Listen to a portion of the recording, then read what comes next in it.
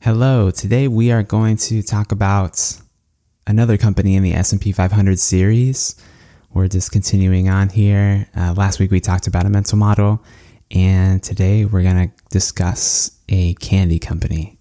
So, welcome to Stock Stories.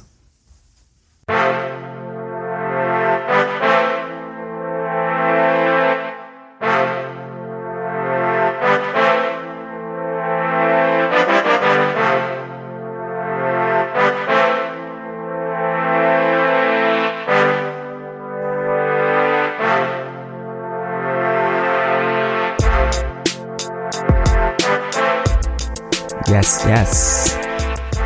How's it going? This is Alex. I am your stock storyteller. Thank you for joining me today. This is the Stock Stories Podcast, episode 16. And this is a podcast where we talk about individual companies, individual stocks. We talk about the fundamental underlying business, and then we talk about the potential for becoming an investor in the company itself through shares of stock. So we've covered companies in multiple different industries so far. And right now we're going to go into a consumer stock, a candy company, quite frankly, probably one of the most famous candy companies that you've ever heard of. And if you have a sweet tooth, you'll definitely like it. All right, let's get into it. We're going to talk about the Hershey Company.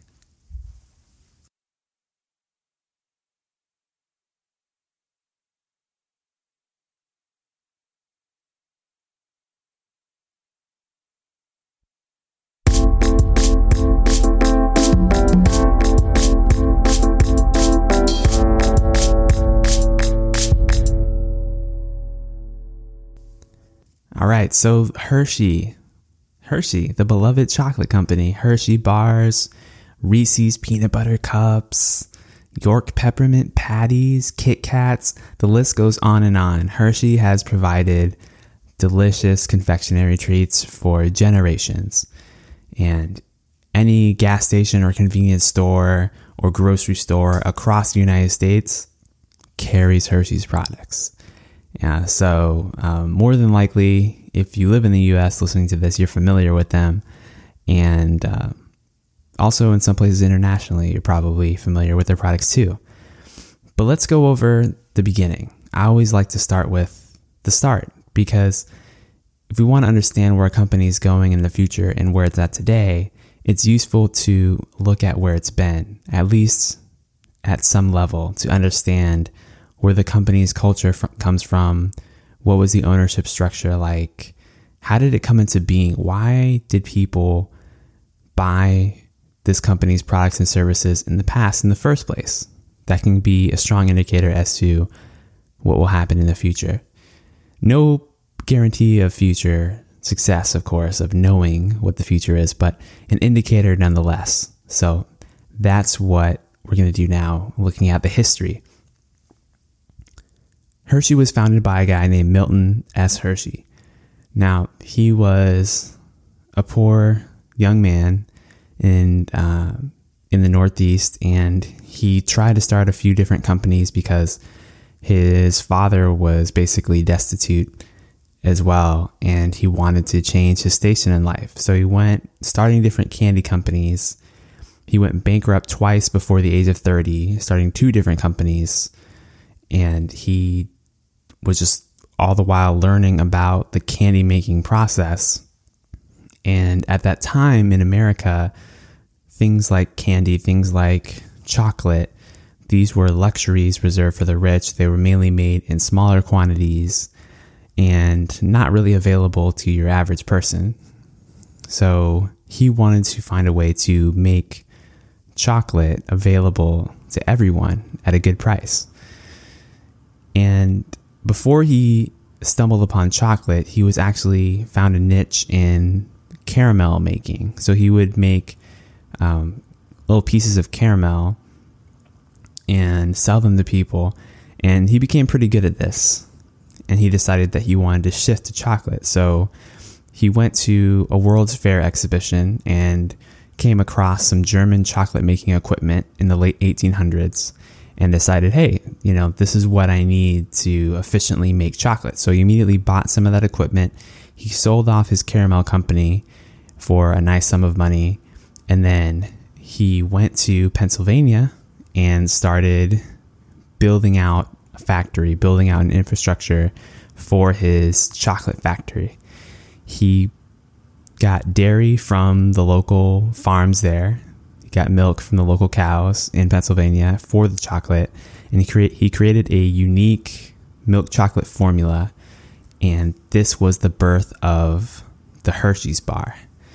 And so in order to do this, when he sold the caramel company, he sold it for $1 million, which was equivalent to about $29 million in today's dollars. So this is a pretty successful company already. So I want to pause here because there's a good lesson, I think a life lesson. Sometimes when you've been really successful with something, you don't have to continue with just that one thing. If you've been really successful with something, you can use that as a strong platform to launch into something else, maybe something related but still different. Milton Hershey decided he didn't want to sell caramels his entire life. He wanted to continue to innovate and develop chocolates. So he used that seed money from the caramel business to create what we now know as the Hershey Company. So that was what launched him into the ability to invest heavily in chocolate. And nobody else was doing this at the time. This was a new thing. So in Derry Township, Pennsylvania, which is where he built his company, in 1903, he invested really heavily into the town. He basically created an industrial town that would support his workers. He was very keen on making sure his employees were happy, that they had places to live, that there was a good school, there was good community amenities around, that the factory itself was good. From everything that I've read in my research, it seems like he was the kind of guy that really wanted everyone to work together and be happy, because he knew that happy workers would be more productive workers. So him and his wife, Kitty, they never had children, but they always wanted children of their own. And so they decided that they would use their wealth to help kids that didn't have parents or who were underprivileged in some way. So they established the Hershey Trust for Underprivileged Boys, and this became the Milton Hershey School. Now, this is a very important part of the story of Hershey, because the Hershey Trust, actually to this day, controls the vast majority of the voting shares of the company, because this trust was established for their benefit. So as of 2018, the Hershey Trust has slightly less than 80% of the voting power and about 8% of the common stock. So that's basically, they control the company completely. They're not at the same whims to Wall Street as many other companies are, because of their unique ownership structure. Now, Milton Hershey's wife unfortunately passed away relatively young in life. So when that happened, he created this trust and he put virtually all of his wealth into it. And so I want to break down what the Hershey Trust structure is like right now, because it's very important as far as understanding the control structure for the Hershey Company itself. So the Hershey Company, like I said, is vast majority owned by the Hershey Trust. Even though it is a publicly traded company, the vast majority of the voting power is owned by the Hershey Trust. So in the Hershey Trust, they have control of the Milton Hershey School, which is one of the wealthiest private schools in the world. They serve over 2,000 students, and they have an endowment, I believe it's over $13.7 billion at this point. So this private school that helps underprivileged kids. So that's owned by the trust. You also have the M.S. Hershey Foundation, which provides cultural benefits for Derry Township different cultural centers and things like that. You've got the Hershey Trust Real Estate. There's some small portfolio of rental properties. The Hershey Cemetery, where Milton Hershey is, of course, buried with his wife. Hershey Entertainment and Resorts Company, which is the sole owner of the private theme park, Hershey Park.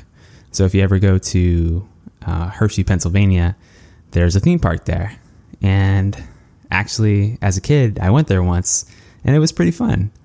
Chocolate themed rides and all sorts of things like that. So all of that is owned by the Hershey Trust and controlled by it. So that's just kind of a breakdown of the structure.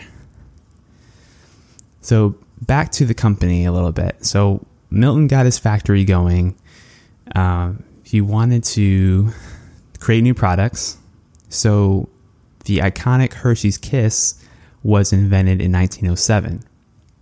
And the little piece of paper that comes out of the top of the Kiss that reads Hershey's, that was actually added because Hershey didn't want consumers to be confused by the authenticity of the product by knockoffs. So he created that little tag that says Hershey's Kisses on it. So that's where that comes from. So the iconic Hershey's Kisses, it's been around for over a century, still sold today. And he gradually added other products. He added Mr. Goodbar in 1925 with the peanuts. He added the Crackle Bar with the rice, crispy rice pieces in 1938. And the main competition for Hershey started developing later on after World War II. So in World War II, there was a desire for chocolate or candy to be sent to the soldiers out on the front that wouldn't melt in the route of travel. So a guy named Forrest Mars teamed up with Hershey and created a new product that could be sent to the soldiers. And so they created what became known as M&Ms, which is chocolate in a candy-coated shell. So it melts in your mouth, but not in your hand, right? So Hershey had a 20% stake in this product, but Mars was the main creator. But they used Hershey's chocolate because there was rationing in those days because of the shortages of supplies for the war. So Hershey had this 20% stake. But then after M&M's was created, Hershey ended up being bought out by Mars for that remaining 20% stake. So then Mars owned M&M's completely. And as we now know, M&M's has become a flagship product. And it's sold right next to all the Hershey's bars everywhere you look. And so Mars created the company Mars, and it became the main Hershey competitor in the United States. And to this day, Mars has almost the same amount of market share, about 40 or so % of the chocolate market in the United States as Hershey does. And they own brands like Snickers and M&M's, etc. So, and by the way, Mars is not part of the S&P 500. They're a privately owned company. So, unfortunately, no Mars shares for us, at least right now. But Hershey is publicly traded. So that's where M&M's comes from. And that's a little bit about the relationship between the two companies. Now, an important development happened in the early 60s. There was a guy named H.B. Reese, and he used to work for Milton Hershey in various capacities. He worked a couple different jobs. But then he went out and started his own candy company. And what he became famous for is he started developing peanut butter cups. And these proved to be immensely popular. And so in 1963, Milton Hershey's company decided to merge the H.B. Reese Candy Company into the fold in a stock-for-stock merger, and they bought them out, basically. And by 1969, just 6 years later, peanut butter cups became the top seller at the Hershey Company. And even today, all of the Reese's products are some of the fastest growing and top selling products that the Hershey Company has in its arsenal. And I'll say, for me personally, Reese's has always been my favorite candy, period. It just mix peanut butter and chocolate. I mean, you just really don't get better than that, in my opinion. So it's sweet and it's delicious, and that's where it comes from. And I actually remember going back to the story of me visiting Hershey Park as a kid. I remember I was in the backseat of the car, and my parents were driving us down the highway in Pennsylvania. And I remember looking over and seeing like the big Reese's factory off the side of the road. And I remember you could smell the peanut butter in the air as you drove by the factory. And it was just like an amazing moment. Like, oh man, that's where the Reese's come from. So I've always been a big fan of Reese's, and they're still one of the top sellers of Hershey today. So fast forward from the 60s and the 70s, and just some quick points in the timeline of the history. So in 1988, Hershey purchased the right to sell Cadbury in the United States. Now, Cadbury is a brand based in the United Kingdom. So they're expanding their portfolio there a little bit. In 2002, there was a really big outcry because the Hershey Trust put the company up for sale. They decided that, you know what, we were benefiting a lot, but from these Hershey dividends to support our nonprofit school. But at the end of the day, we want to diversify and we want to be not necessarily in control of all of this. So we're going to sell the company, and who wants to buy it? And there was a huge public outcry. People were picketing in the streets in Derry Township, Pennsylvania, because they did not want Hershey to be sold. They wanted it to stay the way that it was. And so Wrigley, the gum company from Chicago, they were in talks. They kind of wanted to buy Hershey. And then eventually the trust decided, you know what, there's been so much of a negative reaction from this. We're going to cancel this sale. We don't want to sell anymore. So that happened in 2002, and Hershey remained in the form that it is today. A couple other things happened later on. There were some more acquisitions in recent years because Hershey has been trying to find ways to make money outside of chocolate, and we'll see that as we get more into the overview. In 2012, they bought Brookside Foods, which is a snack company.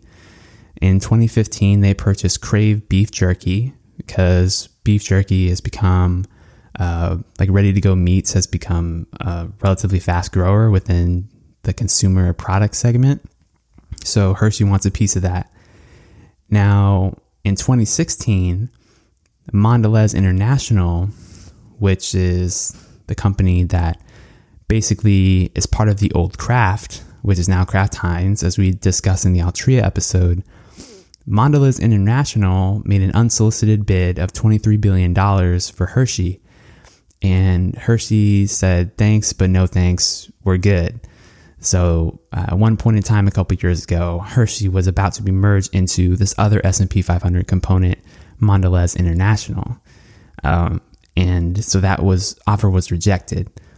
And then also in 2016, Hershey acquired a company called Ripple Brand Collective, which makes, you may have seen those Bark Thins, those kind of chocolate, salty, like wafer looking things in the stores.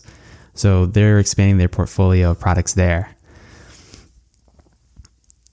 So now let's get a little bit into the overview of the company and just some other facts that I want to share.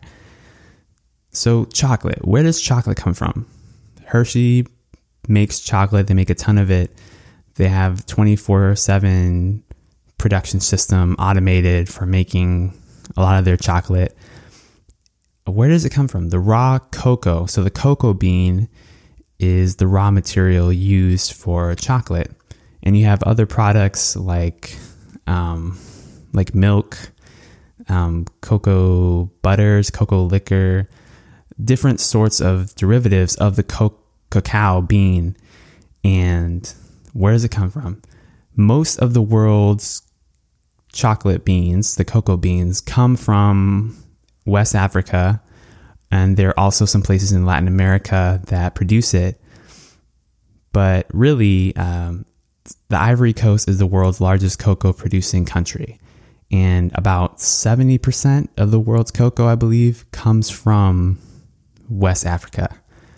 So that's where the raw material is coming from, and it's being used to create the final products in the factories. So Hershey has been making chocolate. As I said, they've been trying to find other ways to make money because they're very dependent on the stream of cocoa beans being transformed into products that people like. So they've made these different acquisitions that I just mentioned. Over the years, though, I was looking at some of their acquisitions further back in history, and over the years, they've bought and sold the Friendly's restaurant chain, multiple pasta companies. They've been in a lot of different businesses trying to diversify, and none of them have really seemed to work out. They've bought and sold years later, sometimes for a gain, sometimes for a loss. It just depends. So Hershey has been struggling with its identity a little bit, trying to become more than a chocolate company, but at the same time wanting to stick to being really good at the chocolate game.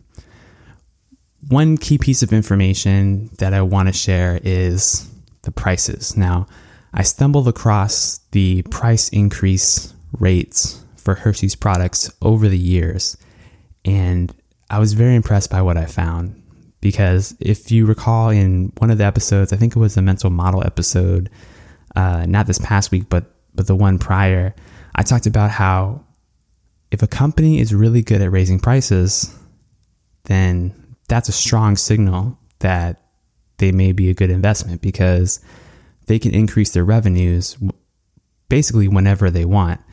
Obviously, there are limitations to that, but if you can raise the prices of your products by 3-5% a year and nobody cares and they'll keep buying it in the same amounts, you have some brand equity and you can make a lot more money as a result.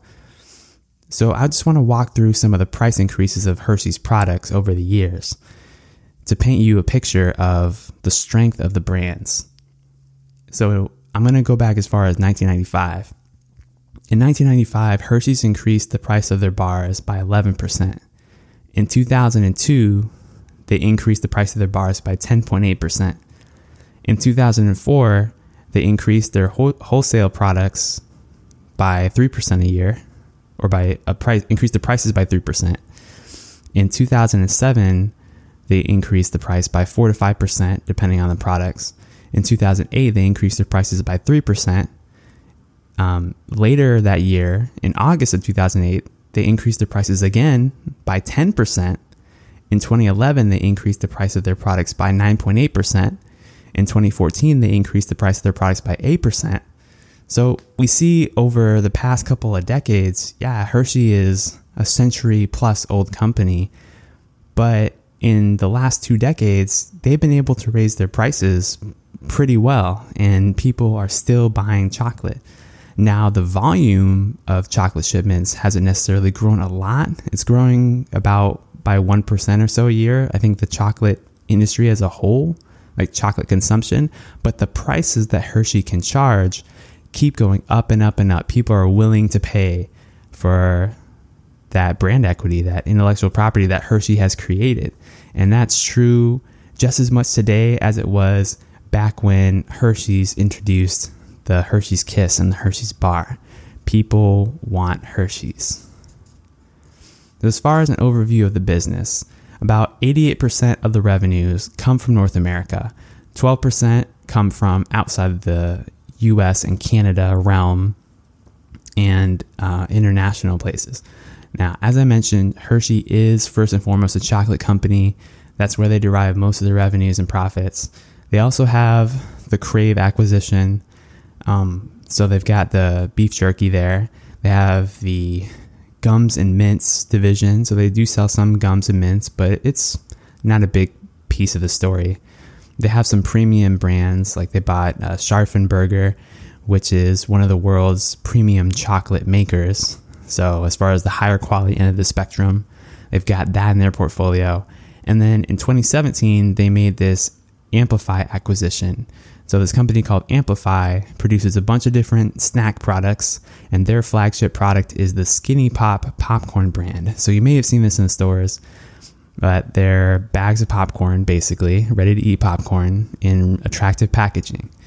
And Hershey decided that they wanted to expand more aggressively into other snack areas in order to diversify their revenue streams and not be so dependent on chocolate. So that was the most recent acquisition. So, as I mentioned, most of the world's cocoa supply comes from West Africa, 70% of it. The rest comes from Central and South America. That gets routed. Oh, there's also some that comes from the Far East as well. So, from the different corners of the world, that chocolate gets routed through a Swiss trading company that Hershey has set up to basically track the price of the cocoa bean in different areas of the world and hedge against risks, basically, of cocoa prices going through the roof. So the Swiss trading company is responsible for the procurement of the cocoa. The cocoa then gets routed to Hershey's factories, which are across the United States, but mostly in Hershey, Pennsylvania.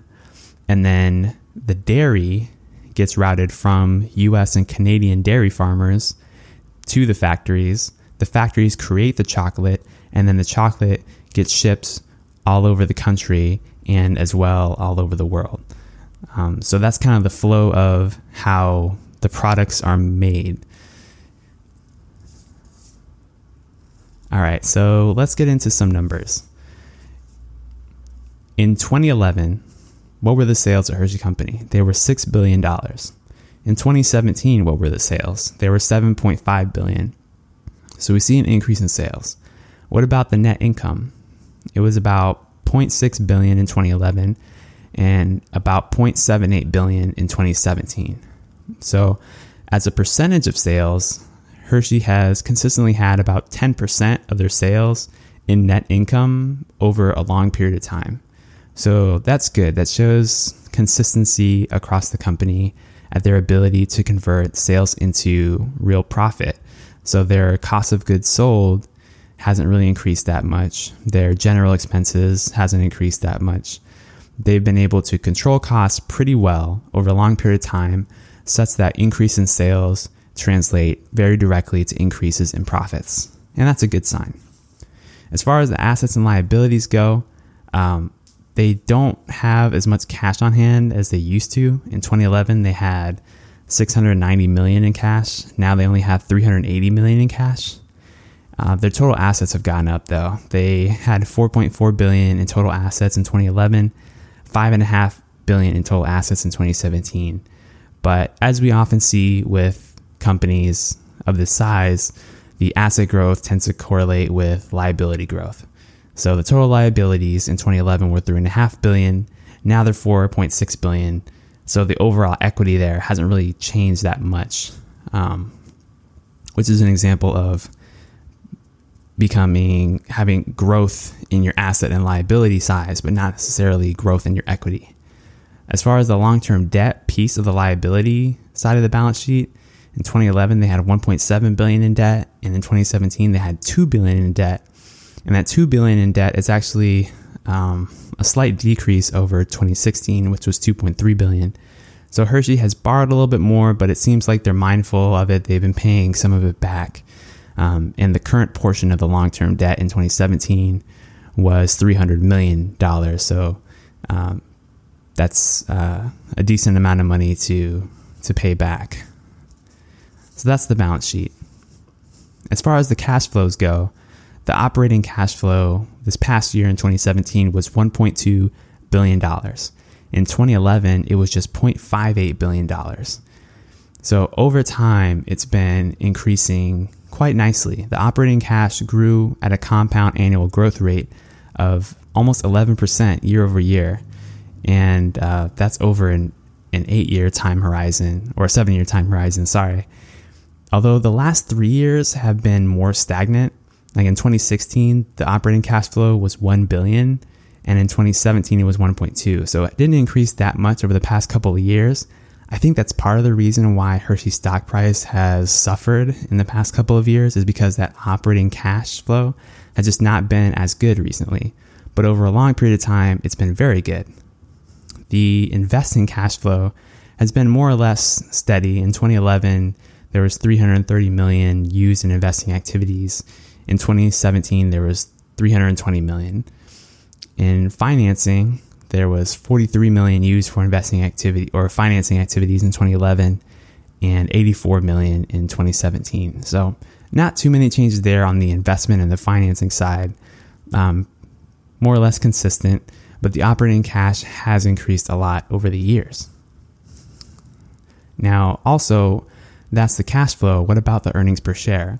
What about the returns to us as potential owners of this company? The EPS has grown. In 2012, it was $3.24 a share. And in 2017, it was $4.76 a share. And that's an 8% year-over-year growth rate. Now, this correlates with the net sales growth, which, as I mentioned before, the sales have tended to rise in tandem with the profits. The net sales have grown they were 9.3% growth in 2012, but in the last couple of years, they've fallen. In 2015, they had negative growth, negative 0.5% growth, up to 1% growth in 2017. So they're reversing course a little bit, but it's not nearly as strong as it was back in the 2010, 2011, 2012 timeframe when their net sales growth was growing by mid to high single digits year over year. One thing that we can look at a business as far as how efficient it is its operating margin. So the operating margin is the amount of money that the company makes as a percentage of its sales. And this is after gross profit. This is after the general expenses to run the business. So in 2009, the operating margin of Hershey was 16.2%. In 2017, the operating margin was 20.7%.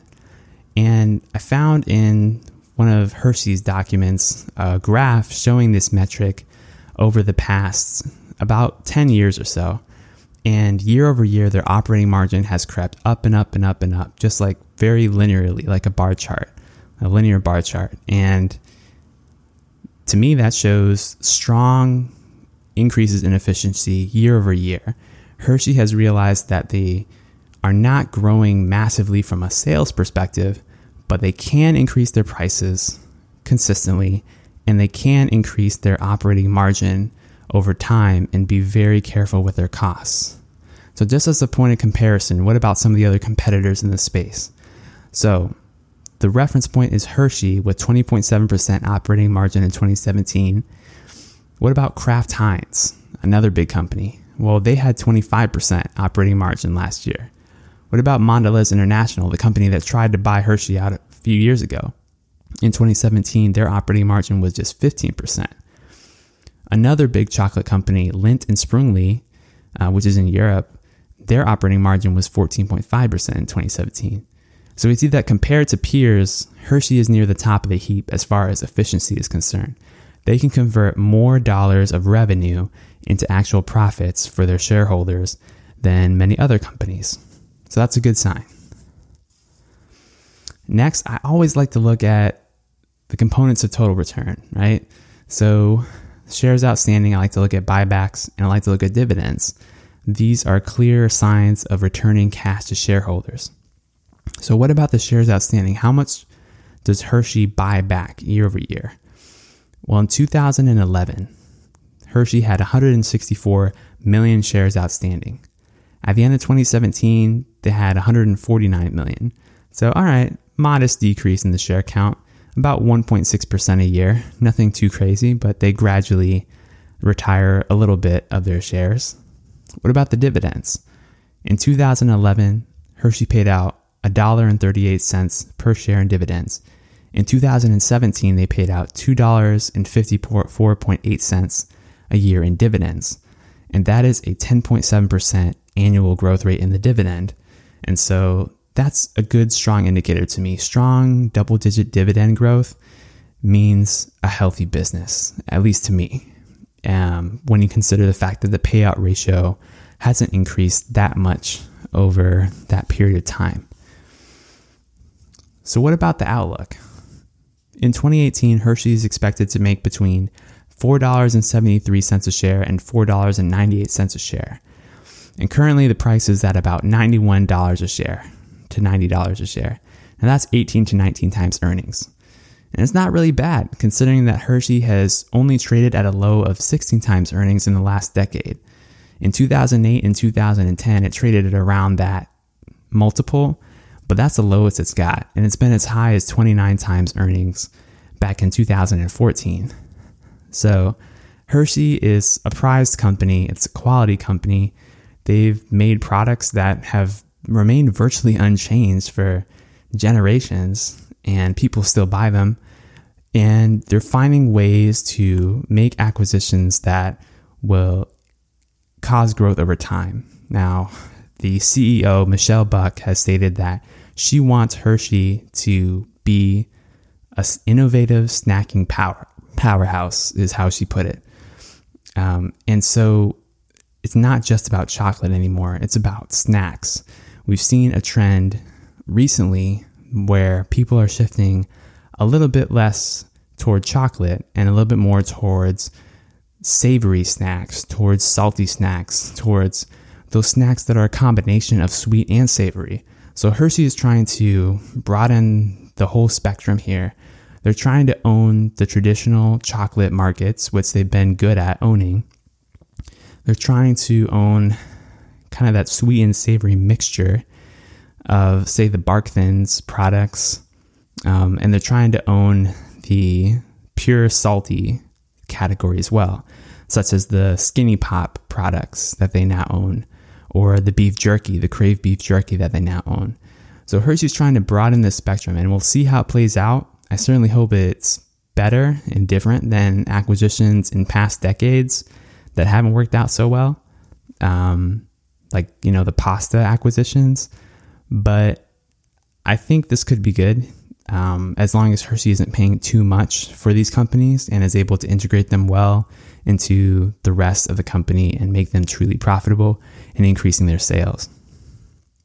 So what do I think is going to happen for investors who buy today? Well, right now the dividend is historically high. It's at 2.9%. So we'll just call it about 3% in dividends currently. I think that going forward, you'll see about 1% in share buybacks. I don't expect that to be a huge component of the total return. So we'll say 1% in buybacks. And then as far as the organic earnings growth, I'd say at least 5%. I mean, Hershey has grown their earnings per share in total by 8% annually over the past several years. So I think 5% organic earnings growth is on the low end. And then I think on the high end, let's say they really expand this beef jerky operation and their popcorn operation and really get going on these kind of gourmet snack foods, then maybe they could go earnings as high as 9 and 10%. I don't know. But I think it's somewhere in that range. I think expecting earnings growth of over 10% for a company like Hershey would be unreasonable. So let's add those together. So we got about 3% in dividend, 1% in buybacks, and then 5 to 10% organic earnings growth. So I think that's a recipe for 9 to 14% annual returns over a period of a few years at today's price point. And I'm recording this in May 2018. Or sorry, no, it's June. It's June 2018. What am I saying? In June 2018. So yeah, I think you got a pretty good shot at double-digit returns here. I really do. Hershey has historically traded above 20 times earnings because of the quality of the company. So I think you're entering at a pretty fair price point here. Not significantly undervalued by any means. I mean, it's definitely not trading at 15 or 16 times earnings like it was way back in the recession. But it's trading at a good price and it's a high quality asset. And now is a time when you want to get high quality assets when they're trading at fair value or better. So I would say that Hershey is poised to deliver low double-digit returns and at least high single-digit returns over the next several years for long-term owners. But that's what I got, and I actually can't finish this episode without partaking a little bit. I've been talking for, 40 minutes or something like that. Hold up. You can't finish an episode talking about chocolate without partaking a little bit. I got this Hershey. They got these cookie layer crunches. So I figured I'd do a little bit of investment research for you guys and eat some chocolate. So,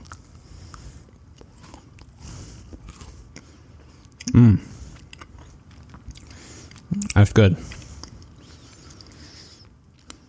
Anyway, that's all I got for y'all this week. Thank you, and I'll catch you next week.